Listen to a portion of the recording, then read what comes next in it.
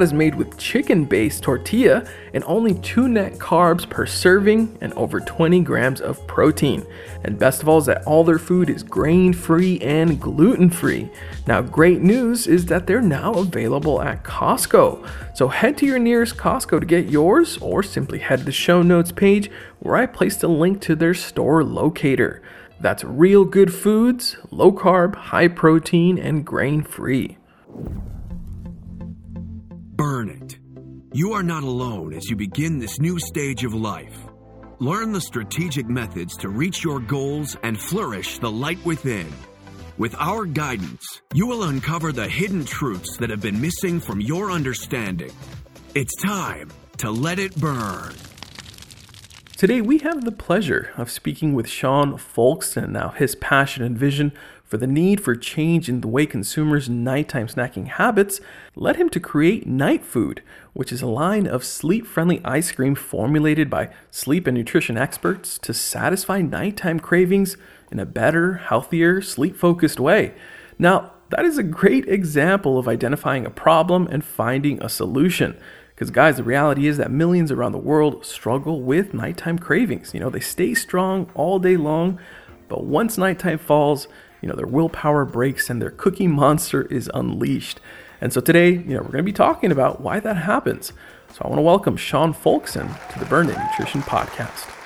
Hey, thanks so much. I'm happy to be here. Nighttime snacking, this is a real problem. Again, millions struggle. Yeah. They struggle with this desire to snack after dinner. And, I guess there must be a reason why. So, let's talk about that.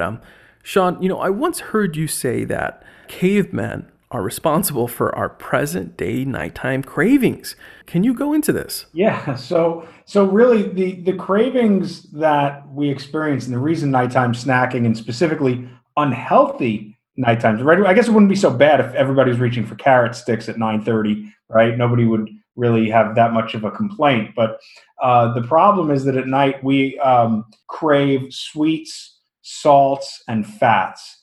If you look at bears, for example, in the spring, they tend to eat a lot of grass and, they're just coming out of hibernation. And then as it gets to the fall, right before winter comes, they are eating almost exclusively the fattiest fish that they can find. It's a survival mechanism. In the same way, the researchers believe that these cravings are biologically driven as a survival mechanism. So before you bed down for the night, you're going into a fast. The next day, you need to have enough energy stored inside your body. Maybe not today, but, let's say a few thousand years ago, right? Pre-civilization, you had to go out and either pick a whole lot of berries or you had to, kill a zebra or whatever it was that we had to do. And so if you didn't store excess fuel in your gas tank before the fast, you had diminished capacity to perform what you needed to do the next day. And I'm sure everybody listening knows that when I say putting fuel in your gas tank, they know exactly what that means. That means calories. And the most efficient way to consume calories is not through celery or carrot sticks or rice cakes.